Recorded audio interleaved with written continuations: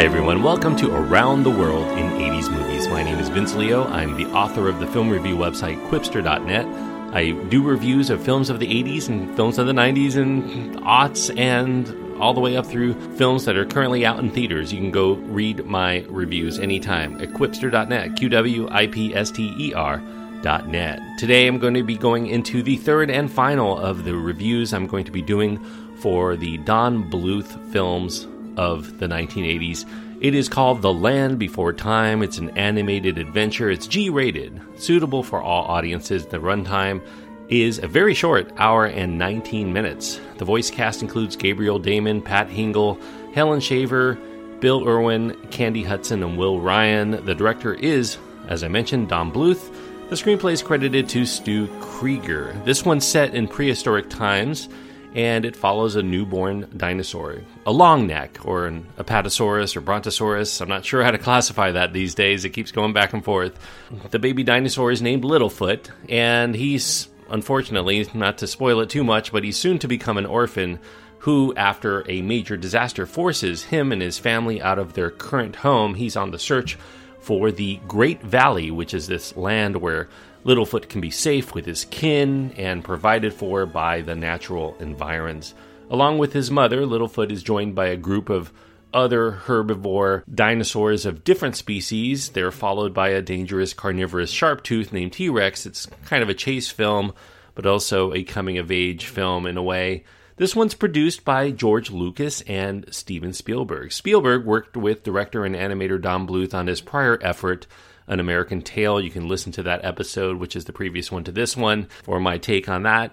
There are some similarities between An American Tail and The Land Before Time because they both feature a similar story of this young family member who, without his family, has to survive in a strange new land with help from a motley team of new friends. This one is very respectable. It's a high-quality alternative to the increasingly forgettable animated works of Disney in the 1980s. Disney would course-correct themselves with the release of The Little Mermaid the following year, kicking off the Disney Renaissance. In the meantime, The Land Before Time would be a resounding success for a 2D animated film at the box office back in 1988. The film would prove so popular that a series of direct-to-video sequels began in 1994.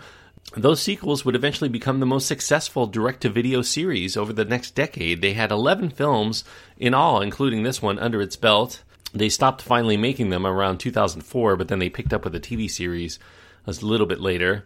Seeing that dinosaurs were all the rage as an interest among children in the late 1980s into the 90s, the film's success also planted the seed of inspiration on what Spielberg would do, or could do, with dinosaurs in a live-action film that culminated in Jurassic Park in 1993. That one also had the help of George Lucas, specifically his effects studio, Industrial Light and Magic. I think Spielberg also produced an animated film in 1993 as well called We're Back. I don't think that one did as well as The Land Before Time, though. As with other Don Bluth-directed films of the era, The Land Before Time is unafraid of exploring darker areas than Disney had been willing to delve into at the time. There are strong shades of Bambi in particular in this kind of throwback to the kind of animation that Don Bluth wished Disney was doing more of, and that's the reason why he left. We have death in this film. There's mortal danger. It lets the young viewers out there experience discomfort and fear throughout this film, while also delivering some life-affirming messages to foster perseverance and the positive aspects of finding family among those who may be different than we are. This is a simple tale of survival, but one that emphasizes that some things are worth more than one's own life to preserve, including the well-being of family, specifically our children. It's also a warning to be wary of the predators of the world, in addition to frightening natural disasters, and also the importance of sticking close to those that we love and helping them in order to have a better chance for safety within our society. In addition to the plot that's built on a basic journey structure, The Land Before Time emphasizes its characterizations among the varied and endearing personalities that are given to the dinosaurs and the other animals. There is an underlying theme of dinosaurs not being able to mix together, though it does progress to the point where they soon realize that they are stronger working together than they are in living apart.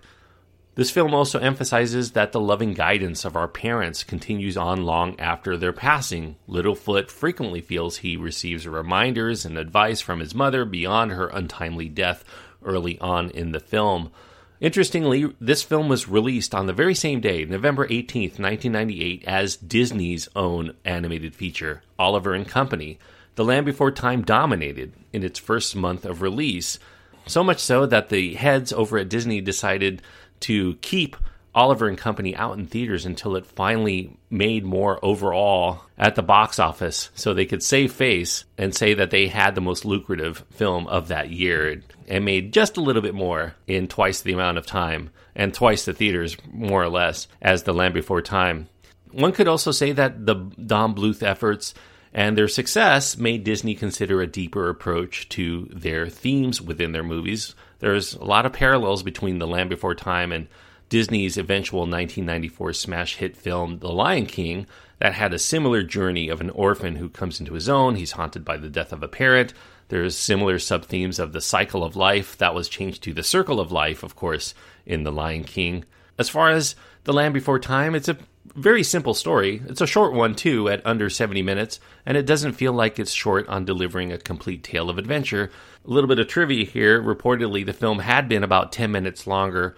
However, Steven Spielberg, seeing the final cut, ordered several scenes to be edited or chopped out altogether because he felt that they were too scary for young children, that they were really striving to entertain. So unlike the other Don Bluth films, they seem to be getting less mature over time, especially under Steven Spielberg, and hence they ended up parting ways because I think that Don Bluth felt he didn't have the creative license to be able to do what he wanted, which was one of the reasons why he left Disney altogether. The Land Before Time is sometimes sad. Even for adults, I think it's a sad movie in parts, and it's either scary or unsettling for some younger viewers. In addition to the mother's death in the film, my 5-year-old daughter became distressed when the heroes of this movie tried to traverse through a tar pit. That was a harrowing experience in reminding her that everything's going to be okay. Although, I have to say, this is my first time watch through the film, and I wasn't exactly sure, given Don Bluth was at the helm, whether everything truly indeed was going to be okay for sure.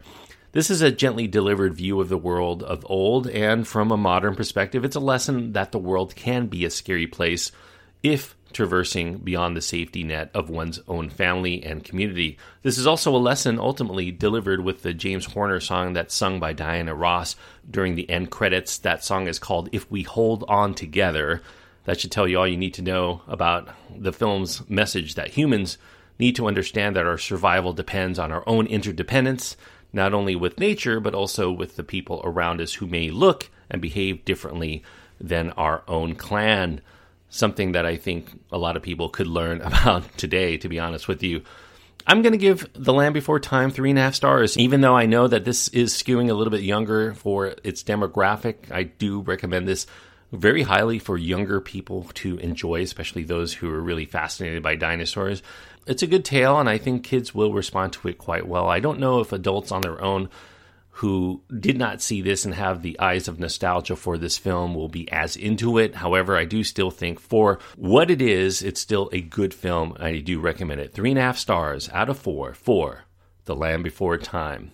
So along with The Secret of NIMH and An American Tail, I hope you have enjoyed this mini excursion into the works of Don Bluth, at least through his films of the 1980s, and then we're going to bounce into another set of 3 films from the 1980s that have some sort of connection. I'm going to be kicking off the next series with Bill and Ted's Excellent Adventure. That is the very next review for those of you who like to watch the movies before I get into them, or rewatch them for a lot of you out there.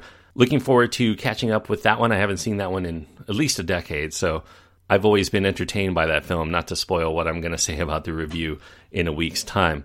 Thank you, everyone. I hope that you enjoyed this journey around the world in 80s movies, enough to click the subscribe button if you haven't already. And also, don't forget my other podcast where I cover brand new reviews of films that are currently out in theaters. That's called the Quipster Film Review Podcast. You can do a search for that. Quipster is how to spell Quipster. Also, over the last year, you can check out some of my work at the In Session Film Podcast, where I've been the co-host of the extra film segments of that show. So until next time, we go back in time with Bill and Ted on Around the World in 80s Movies.